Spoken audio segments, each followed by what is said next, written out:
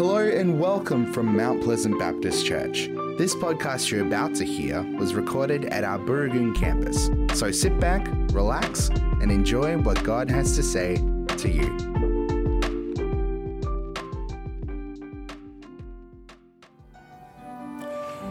Usually at this time we'd pray together or I'd read some scripture. But I think what I'm being prompted by the Spirit I trust to do, the fantastic thing about worship is it can't be compelled because it's an expression of love, and you can't compel love. And it's easy for me after all these years to sincerely sing the words but not connect. You're not being insincere, but there's just not that connection, which is what transforms. So I'd like Izzy and the team just to lead us in that last chorus again, but to really intentionally, volitionally offer it. Praise the Father, praise the Son, praise the Spirit. He's here. He wants you to connect.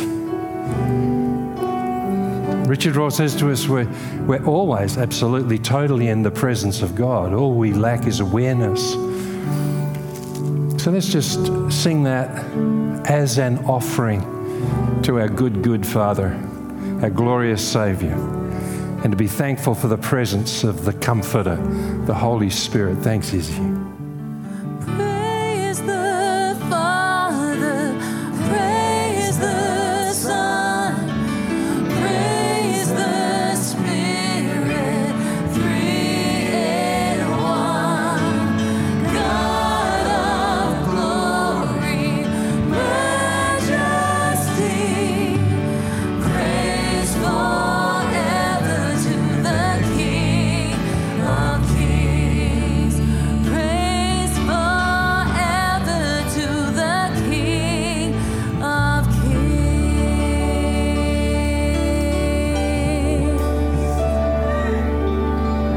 Now just stand in His presence for a moment.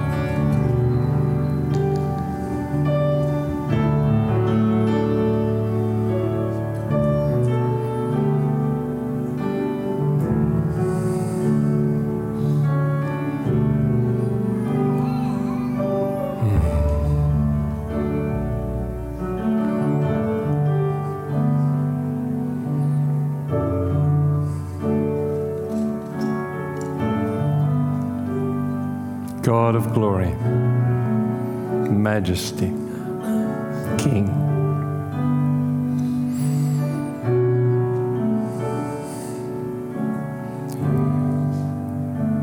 As David told us in the Shepherd's Psalm, your goodness and your mercy run after us. In waves of the Holy Spirit, might this room be enveloped in your goodness and your mercy, as it has been as we've worshipped. May your words this morning, may your word this morning reveal your Son in new ways. May the words of my mouth and the thoughts of my heart be acceptable in your sight, Lord, my strength and my Redeemer. And keep me out of your way. Do your thing, Holy Spirit.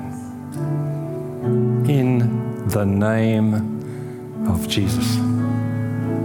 Amen. Amen. Please be seated. Thanks so much to Izzy and the worship team this morning for that. What a gift we have, don't we? They come so early in the morning. Luke and Ross and Phil and the team on sound, the guys who ushered us in, the car park attendants, beautiful servants of God just quietly serving away so you can connect. And the prayer of it all is that you connect with Him. Because when you do, He changes you. You leave different to how you came. And I'm sure there's more than just Trish and I agree with that this morning. I get the privilege of launching a new series, In the Name. As Nick said last week, we're looking at aspects of the name of Jesus, and I have the privilege of beginning with preeminence. I was watching a new comedy series, trying it out, see whether I'd enjoy it or we'd enjoy it. And suddenly, and without any motivation in the script, one of the characters very forcefully blasphemed with the Lord's name, Jesus Christ. And it was such a shock, came out of nowhere. And I find as I'm getting older, it's affecting me more, actually. But I just switched off. And I thought, do they ever stop to think, why that name? If it was the name of one of the butchers of history, and there's plenty to choose from, then that would make sense. But the one who taught us to love our enemies, do they not understand there's power in that name? Do they not understand there's another power that has wanted to devalue, besmirch and belittle that name for thousands of years? Just before a message a couple of times back where I was speaking on the man at the pool of Bethesda, I was woken up about 3 a.m, I told you, and one of the things that went on, I think, between the Lord and I there was him saying to me, I want my people to know the power of my name. So I'm delighted that the Lord's led our preaching team and Nick to do this series.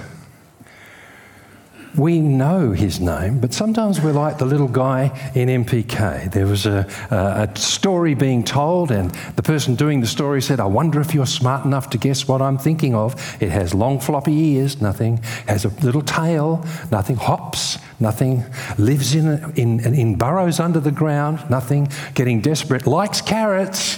Finally, one little hand went up. Yes, and the little guy said, well, I know the answer's Jesus, but it sounds a lot like a rabbit to me. And yet that little guy was right.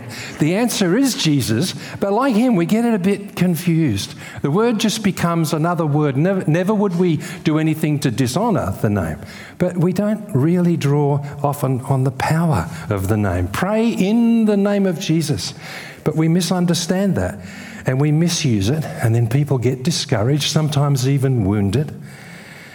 See, in the name of Jesus isn't God's password to get everything that I want. And over the weeks, we want to look at what it really means to say in the name by looking at the one who has the name. This series, though, is going to involve a culture clash between our culture and the culture of the kingdom of God, because our culture is self-sovereign. We are, it's my life, it's my choice. Ultimately, I decide. And the best summary I can come up with is, what do we want? Fill in the blank. When do we want it? Now. We're self-sovereign.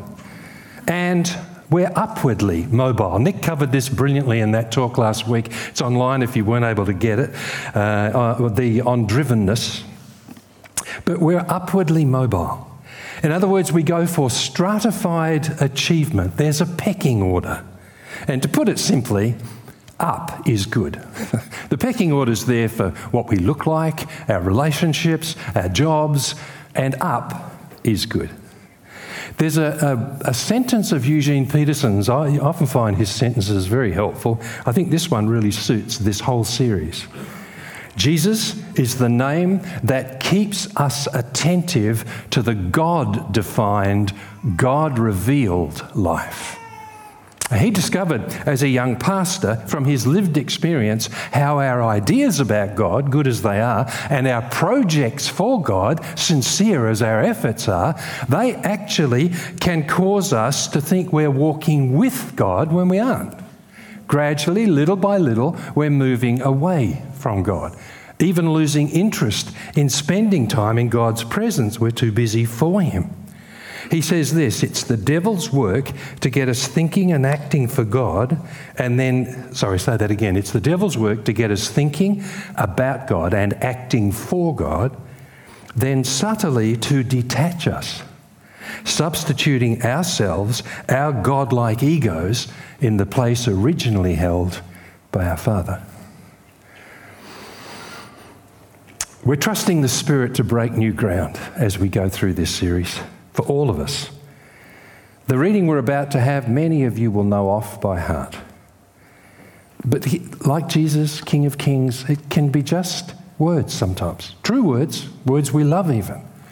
So this morning I'm going to step aside as I read. Ask for those online, good, thanks for joining us. Just leave the camera on the cross. At the centre of this reading stands the cross. And as we read it together, it'll be on the screen, of course, can you turn your mind from your God ideas, everything else you brought through those doors, from your God projects or your own projects, and turn your eyes upon Jesus.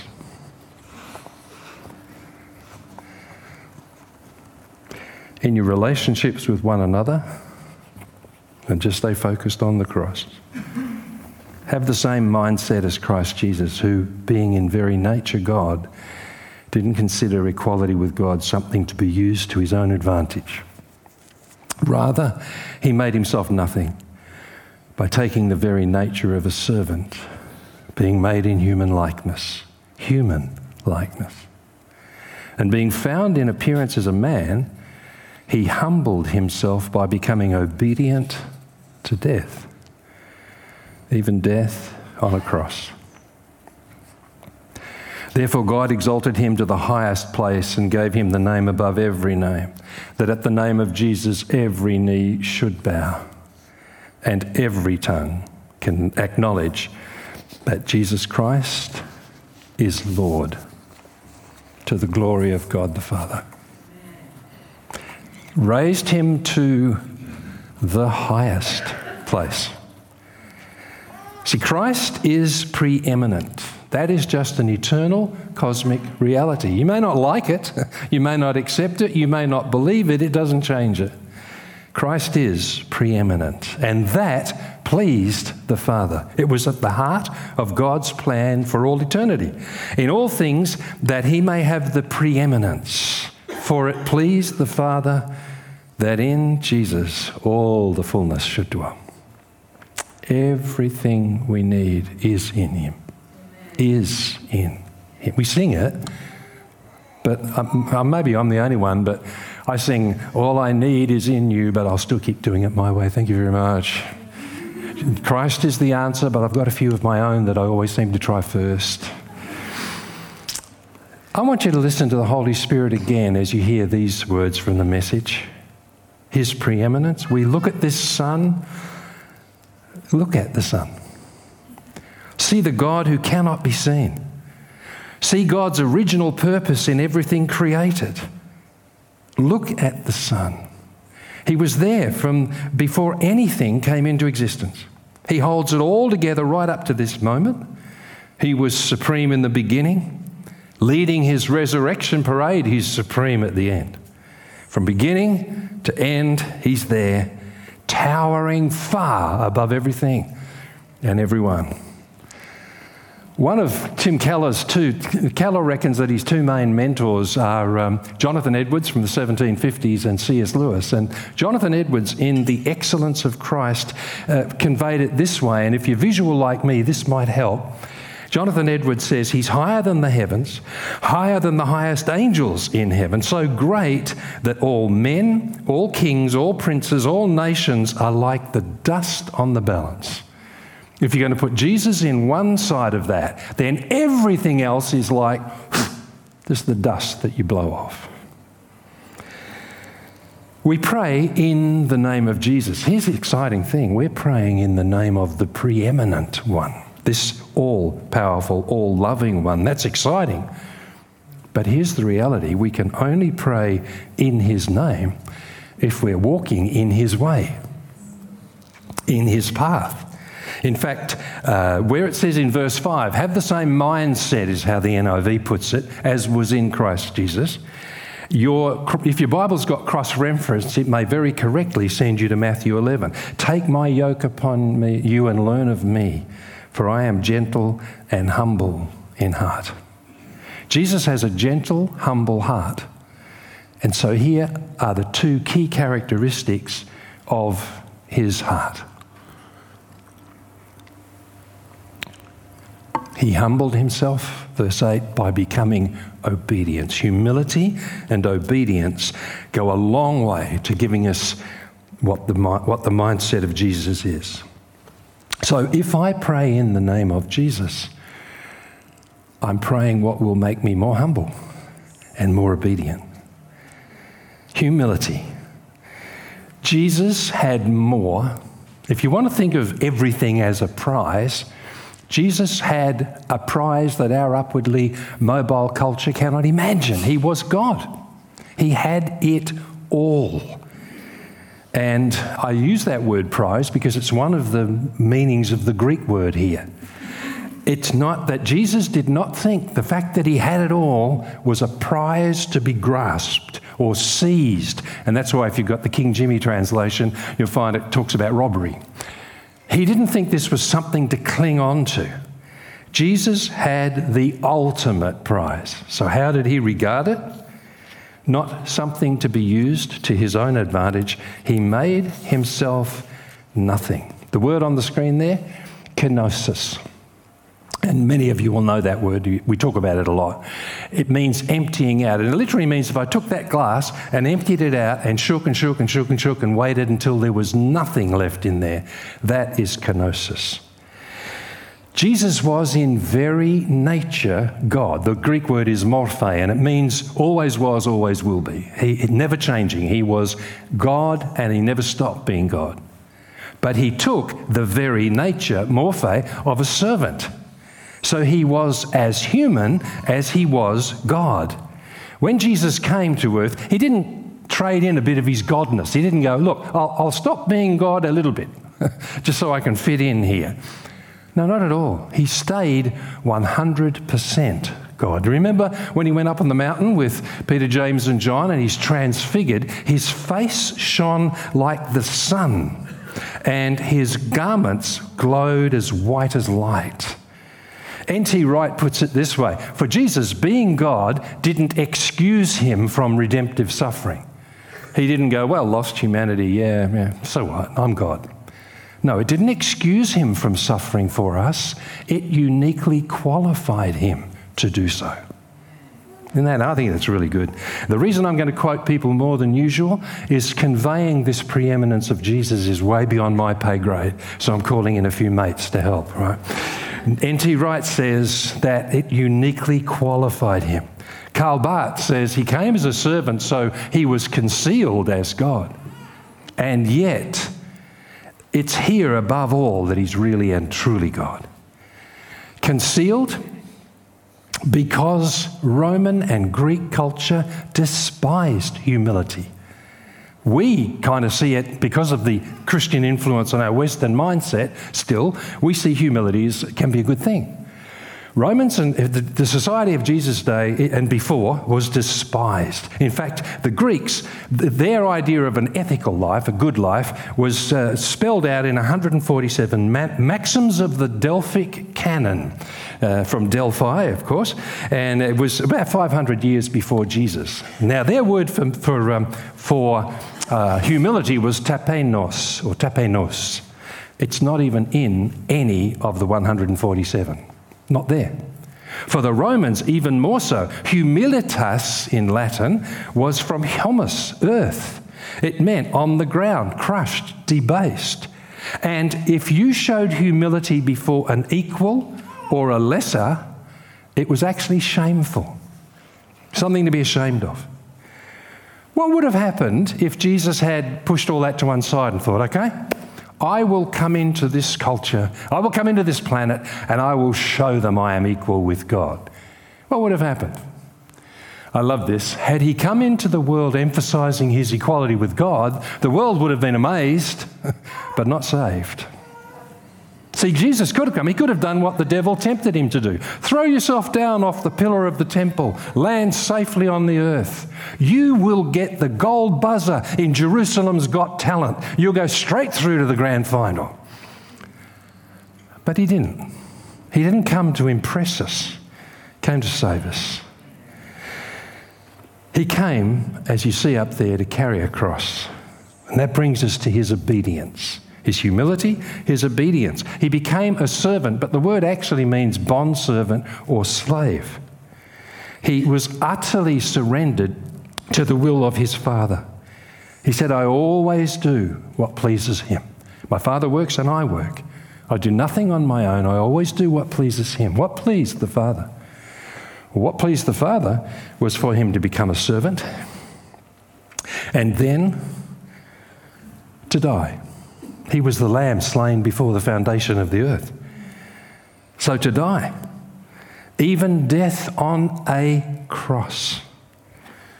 If I am praying in the name of Jesus, I am praying what will make me obey and serve out of love.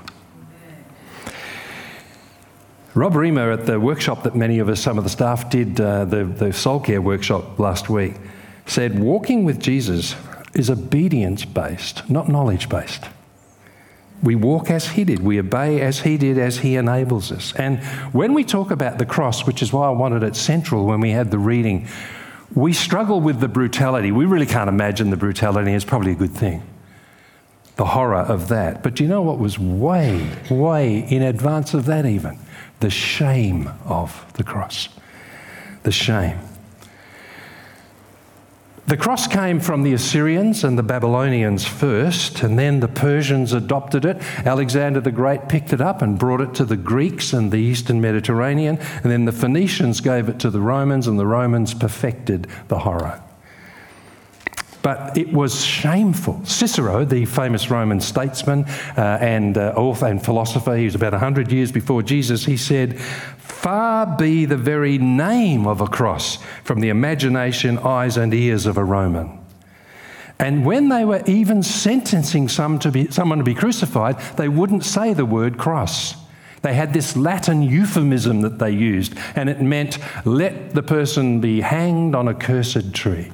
And of course, to any Jew, the idea of Jesus being crucified was clear proof he was cursed by God. They just turned to Deuteronomy. Jesus dying a shameful death on an accursed cross, from that cross cries, my God, why have you forsaken me?" That's the bottom rung from the equality with God that he had and has. This moment that is beyond our thinking. But do you notice the progression? Have a look at this. He becomes a human. Down. He becomes a servant. Down. He goes to death. Down. Shameful death on a cross. Down. My God, why have you forsaken me? Down. Downward mobility. Downward mobility. What I think Peterson calls one of his books, a long obedience in the same direction, is what our Saviour did for us. Downward mobility. So when I pray in the name of Jesus, I'm foregoing power in order to walk in love. It's not meant to make me look better. It's meant to make me more like him. In the name of Jesus means forgoing power in order to have love. For those who love power, they always come second to the power of love, by the way. But if there's a poster boy for those who loved power and for having the upwardly mobile life, it's Emperor Diocletian. He defines it. He was the first emperor to survive long enough to retire. As his health failed, he retired and he went to Split on the Dalmatian coast to grow veggies. Now, you probably don't know him for that reason. You probably know him because he was the emperor that invoked the longest and worst persecution of our brothers and sisters in Christ. Under him, a 9-year reign of terror was inflicted with dreadful suffering. So this man tried to eliminate the church. Towards the end of his life, he had his cathedral built in Split in 305 AD, and there it is. I love this. Very shortly after his death, the tomb of the man who gave his life to getting rid of the church became a church. That is actually the Temple of St. Domnius, and it's the second oldest cathedral in the world, still in use in its original structure. Some of the saints he put to death, some of our martyrs, rest there. Well, their bones do. The present pulpit was created in 1275 by Master Mavro. And Merle and I went through that cathedral and had a look at that pulpit. And it's decorated with red and green porphyry from his tomb. And I said to Merle, how cool is this? The man who gave his life to eliminating the church has the gospel preached from his tomb, with the pulpit decorated from his tomb, saying Jesus Christ is Lord every week ever since he died. Well, very soon after he died. See, every knee will bow. Every knee will bow. And I wonder if you noticed the word therefore in the reading. Jesus became obedient right to the point of death. Therefore, God highly exalted him. See, Jesus bent his knee to serve us. God says one day every knee will bow to him. Jesus humbled himself. God highly exalted him. This is God's heart, and this is the unbreakable, irreplaceable, it's the way of the kingdom of God. It's the way of the kingdom. The proud will be humbled. The humble will be exalted.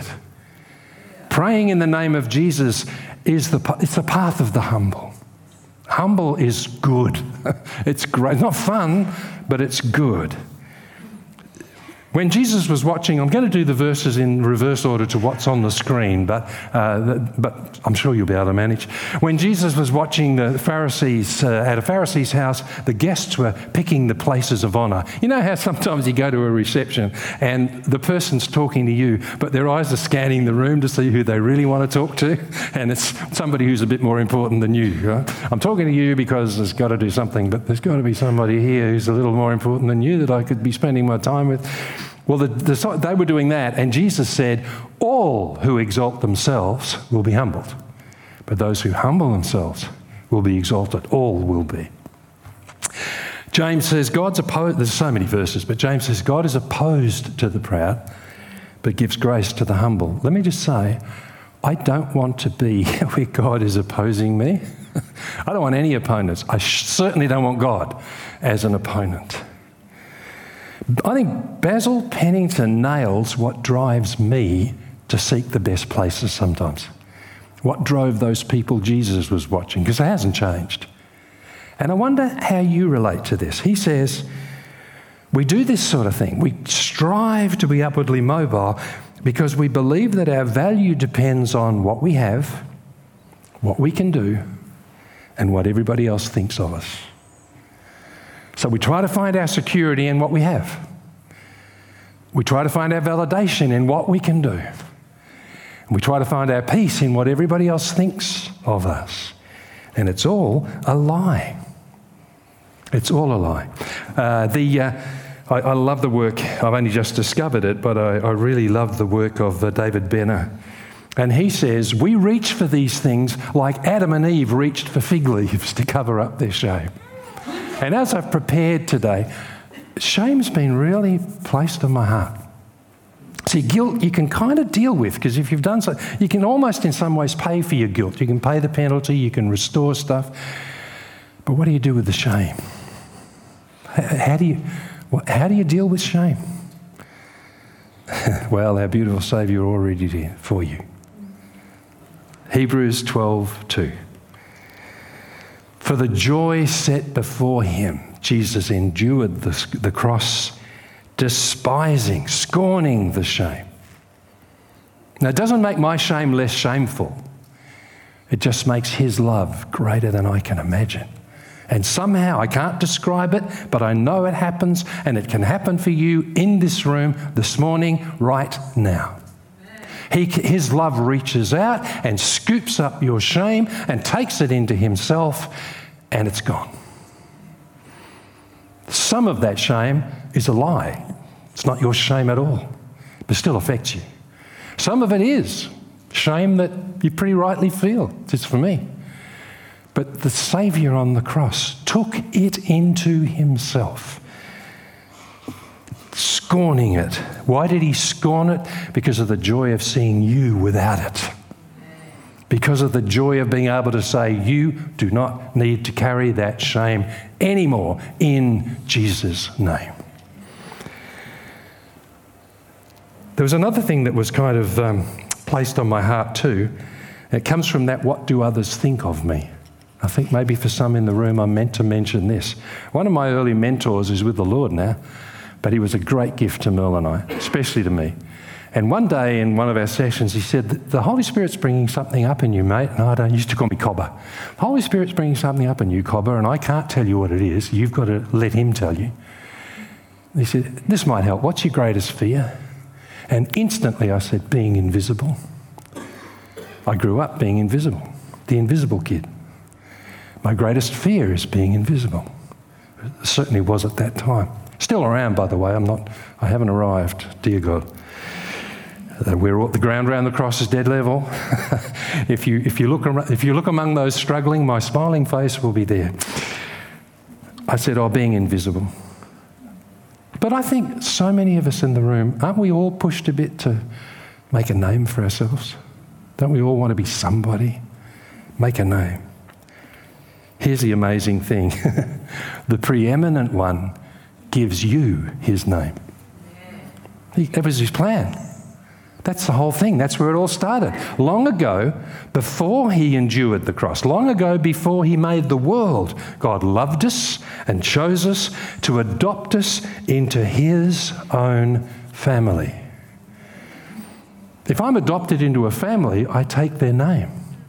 They place their name on me. He places his name. And it's not a name. The definite article, the little Greek word, to, is in there. It is the name. The name above every name he places on you. I'd like you to meet, there's a member of my family. He's actually my bride.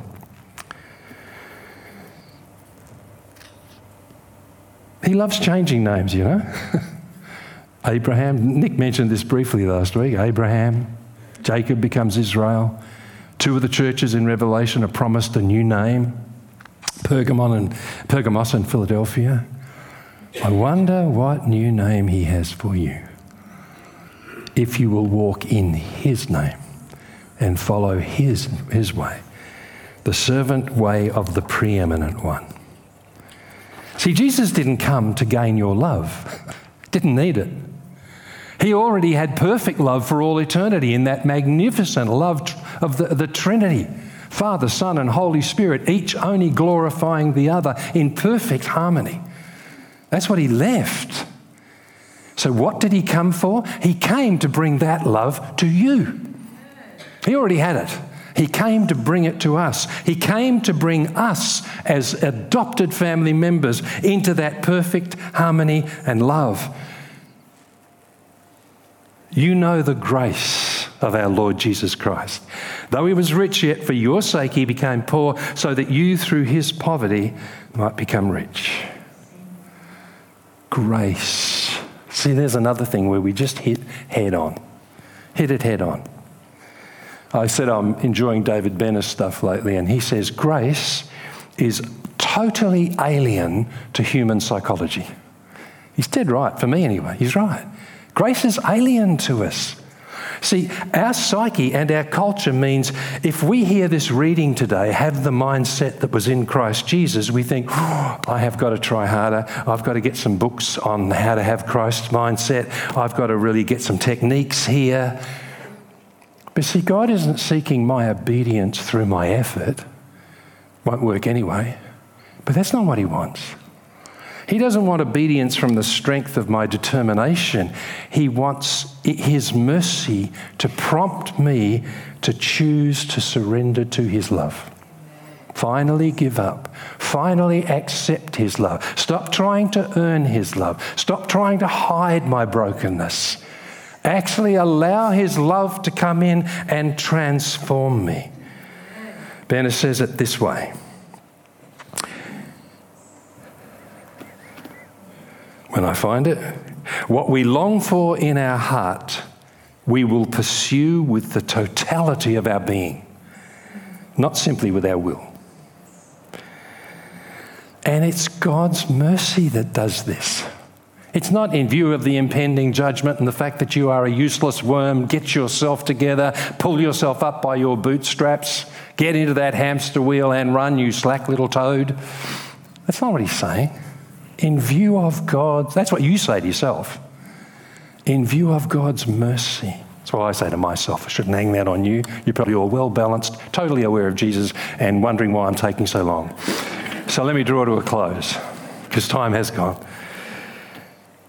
No, that's not how it works. In view of God's mercy, offer your bodies, and then see what happens further down.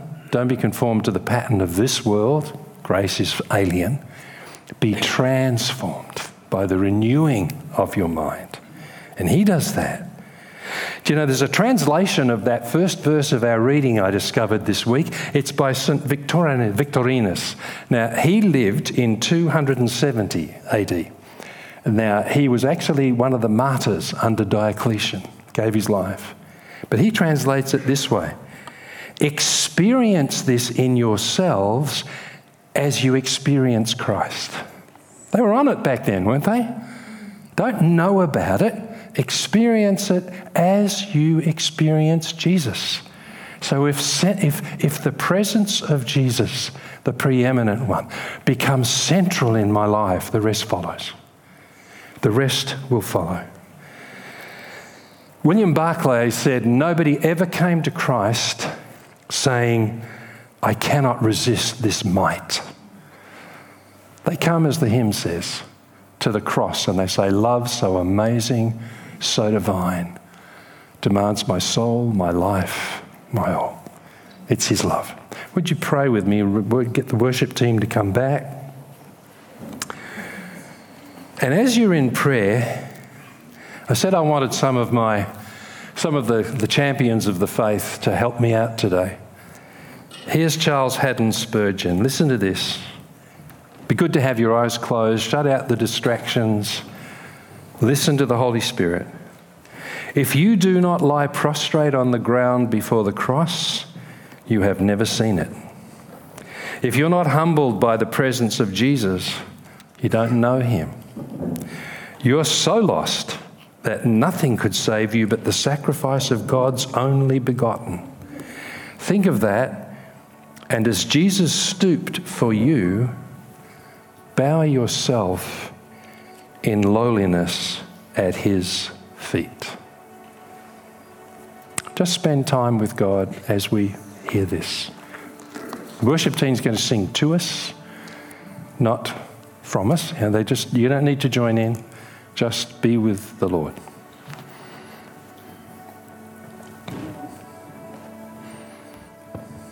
Worthy is your name, Jesus. You deserve the praise. Worthy is your name. Worthy is your name, Jesus. You deserve the praise. Worthy is your name. Worthy is your name, Jesus. You deserve the praise. Worthy is your name. Worthy is your name, Jesus. You deserve the praise. Worthy is your name. So be exalted now in the heavens as your glory fills this place. You alone deserve our praise. You're the name above all names. Be exalted now in the heavens as your glory fills this place. You alone deserve our praise. You're the name above all names. Be exalted now in the heavens as your glory fills this place. You alone deserve our praise. You're the name above all names. Be exalted now in the heavens as your glory fills this place. You alone deserve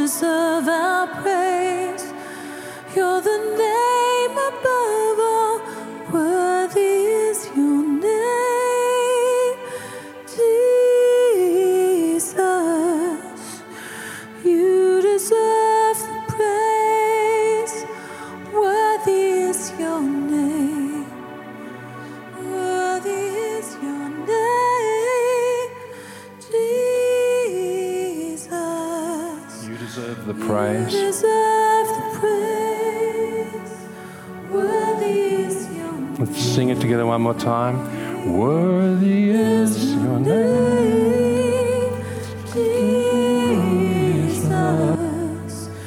You deserve the praise. Worthy is your name. Worthy is your name, Jesus. You deserve the praise. Worthy is your name.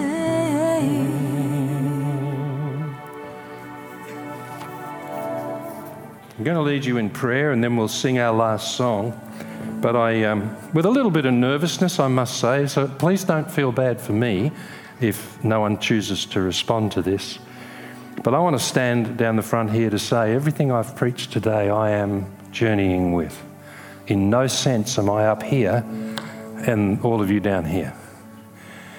And so I want to stand and say that before you, but maybe the Lord is challenging you, inviting you, calling you to become free by standing up, coming forward with me just before I pray and saying whether it's I'm going to leave this shame at the cross, I will not carry this shame anymore. Jesus carried it for me. It may be I'm laying it down. What does that song say? I lay it all down again. But I want to humble myself. God gives grace to the humble. I very reluctantly went to hear someone speak because I'd been very keen on their ministry. They'd gone off into a bit of error, and I wrote them off. The Holy Spirit challenged me and said, Graham, you grow in grace. Do you think this person might have grown in grace? He gave an offer such as this, and in those days I thought I had a bit of a reputation in town, sadly, and I knew I had to respond, and I did. And out of several hundred people in that auditorium, I was the only one who went forward. Didn't enjoy it at the time, but I'm so glad I did. If you want to join, get Izzy to sing that one more time. We have time. Now, there's nothing magical about coming forward. It's simply one way of being humble and saying to the evil one, go away in Jesus' name, and coming to not to me, I'm standing with you at the foot of the cross. Just once more, thanks, Izzy. Just quickly come if that's you. If you feel, I don't know if I should, yes, you should. If your heart's going at 105, come forward. It's easier than having to see the doctor. Right? So just respond if he's calling you for whatever reason. Then we'll pray and you can go back for the final song.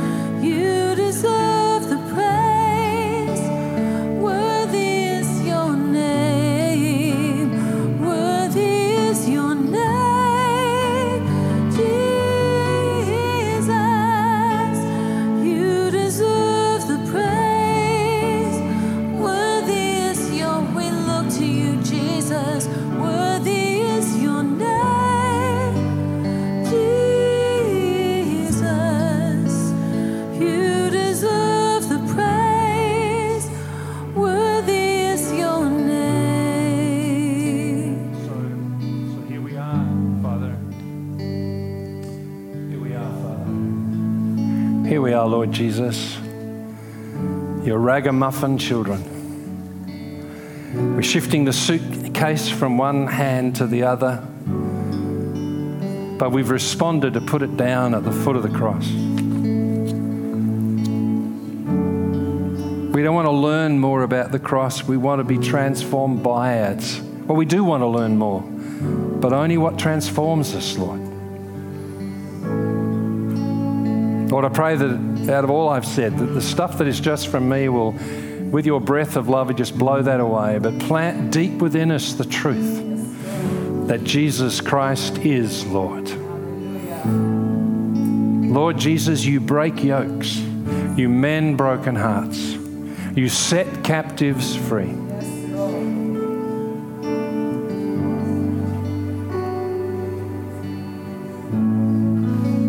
Jesus, we gladly surrender to your Lordship. Holy Spirit, we receive you. Come, heal, restore, renew, fill. Well, let's all stand together. We'll sing our final hymn. If anyone would like prayer, then maybe just take a seat near the front. Any ministry leaders or others can pray with you as we conclude. But let's all stand and give thanks to God together. And you're free, of course, to go back to your seats if that's what's right for you. Thank you.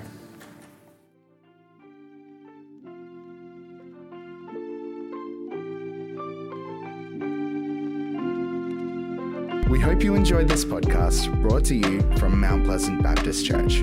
Our prayer is that what was said today inspires you and strengthens you in your faith. If you would like to talk to someone about what you've heard today, you can contact the team during office hours on the number you can find on our website at mounties.org.au. Thanks for joining us. We look forward to having your company again soon. God bless.